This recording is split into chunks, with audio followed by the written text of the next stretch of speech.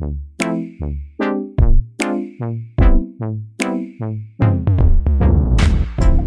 listening to On The Line, the interview podcast from entertainment.ie. Hello, this is Brian Lloyd, movies editor at entertainment.ie, and this is my interview with Yorgos Lanthimos, the director of The Favourite. Yorgos was over just before Christmas for the Irish premiere of The Favourite. You can read our review of The Favourite. It's on site now. How many times have I said The Favourite? Yorgos Lanthimos, this is the guy who directed The Killing of a Sacred Deer. He directed The Lobster. He's had a very long-standing relationship with Element Pictures, who were good enough to help us organise this, also with 20th Century Fox. So we talked about, I suppose that was the kind of the jumping off point, really. We talked about his relationship with Element Pictures, how it was that he came to work with them for so long. Just, I suppose the sensibilities of that. And we also talked about The Favourite, obviously, working with, a triumvirate of, Olivia Colman and Rachel Weisz and Emma Stone, and just had a general, I suppose, freewheeling conversation about all that kind of thing. If you like the interview, please tweet. If you like the podcast On The Line, please subscribe, and we will see you next time.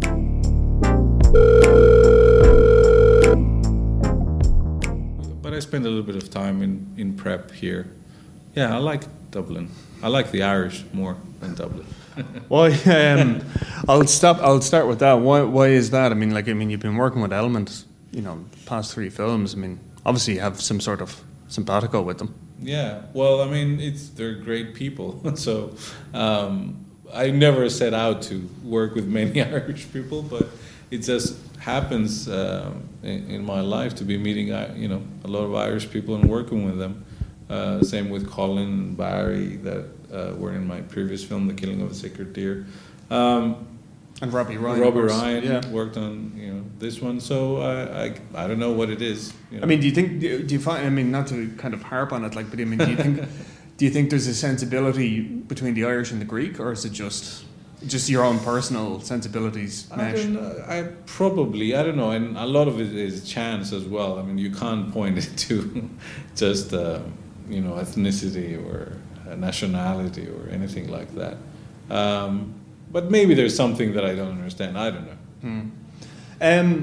How do you go from something like The Killing of a Sacred Deer to something like The Favourite? And I know that might seem like a bit of a trite question, but I mean it in the sense of the tone. Yeah. Well, the funny thing is that I've been developing The Favourite for 9 years, so it would have been going from Dogtooth to The Favourite. So maybe that would have been an even greater shock, or maybe not. I don't know.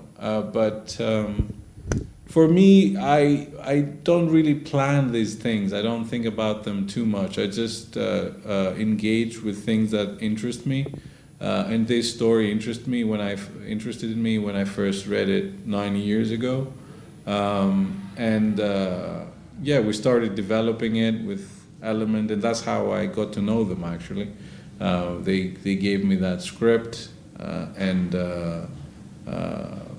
I liked the story, and then we set out to make it, but it took us 9 years because we had to get the script right. We had to put the film together, which was one of the most expensive films that I've done. Not that it's expensive compared to the industry in general, but it was my most expensive film. Had to put the cast together, so it took a while until to get there. And in the meantime, we ended up making the other films that I would finish writing with my friend and co-writer Efthimis Philippou. So that's how we developed this relationship, making films, developing more films. It was a natural progression for me. It was always something that I was interested in. There are other things I'm interested in. I think I like to change things from one film to the other, and either refine my tone or find quite a different one in terms of language, filmic language, tone, rhythm. I try and explore different directions in general. Can I ask? I mean, you mentioned there about the script that you got at 9 years ago. I don't want to say was the tone comedic, but could you find humor in the script, or was that something that you brought to it? Not in the original one. The original one was. It feels like it could have been quite dry, is what I'm asking. Is what I'm saying. Yeah. Well, I mean, it was a more conventional British period film. It was very detailed. I mean, Deborah had done a lot of research about these people and the history. She knows everything around it, and she had written a very interesting, very elaborate script about that story and that period. But it wasn't the film that I wanted to make. So I initially worked with her for a period in order to structure it more in a way that I would want to see this film being made, and to focus more on the three women and tell the story and whatever the politics around it was through the story of these women, pare down the politics and the details in order to make something that feels relevant to today. But then, having made that kind of structure, I felt that I needed to find a different voice in order to create the tone that we're talking about. And that's when we started looking for other writers, and we ended up finding Tony McNamara, who's an Australian writer, screenwriter, and playwright. And then we went on that. We started that journey of 7-8 years working on the script together, and basically starting from scratch and rewriting that screenplay based on the story that Deborah had written. But yeah, I mean, the tone of it was found later on. I presume then, when you have, obviously you're spending 7-8 years in the script, then when you come to casting, I would presume Olivia Colman was an obvious choice, because I mean we know her predominantly for comedy, like. I mean, it was an obvious choice for me. I don't know if it's an obvious choice for everyone. And I had worked with her before, and I knew her work, and I just couldn't think of anyone else playing that character. Early on, when we were writing the script, I did realize that it would be a difficult role to cast because all three roles are quite complex and very different to each other, but especially Queen Anne, there was something that felt really particular about her, and you needed an actor that would pull that off, and I just couldn't think of anyone else other than Olivia to play that role. And sometimes, and in order to put the whole cast together, it was one of the other reasons that it took us so long to get the film made, because schedules and timing and all of those sorts of things, and in order to be able to finance the film as well with the combination of actors that you have, it took a while to get there. But Olivia was someone that as soon as I thought of her being Queen Anne, I just couldn't think of anyone else. Yeah. Can we talk about the choice of lenses? I know that's kind of drilling down. I know that's probably a question more for Robbie, but I do want to get into it, just because the use of the pinhole camera, where it's fisheye lens, correct? Yeah, sorry, the fisheye lens.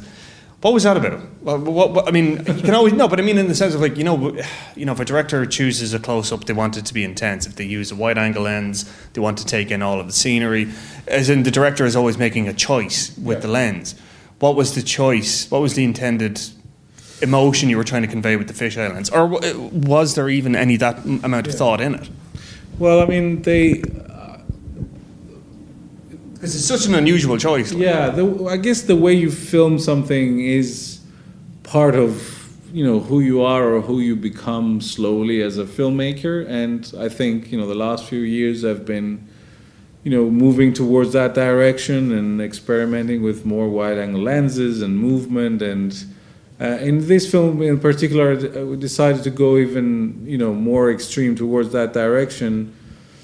It kind of felt right because, well, one was, we realized that we're filming these huge spaces that were kind of empty, and you had these few people inhabiting them, and I felt that, going with extreme wide-angle lenses would kind of enhance that feel and that impression of a lone figure within a huge room. The distortion was something that I felt was, fitting to the story and the themes and the tonality of it. All these, these people going through all these different things, combining comedy and drama, and having those people being trapped in those rooms. I think that kind of aspect, I think, was helped by using those kind of lenses. I quite have liked the shock that you get going from seeing the distorted wide angle view of things, but then cutting straight to a close up of a person and kind of realizing that kind of difference. And again, that kind of mirrors some of the themes in the film, because we're talking about these three women, those individuals, that through their intimate story and their behavior and decisions, you see a much bigger world being affected by it. So again, that kind of mirrors the whole thing. And I think finally, and it's something that I probably understood kind of as we were making it or after we made it, is that those, especially those fisheye lenses that are distorting those spaces, you're kind of familiar with that kind of image, even from paintings of 16th century or 17th century that had these convex mirrors like on the walls, and you show these those kind of distorted images. So it also felt appropriately period in a way.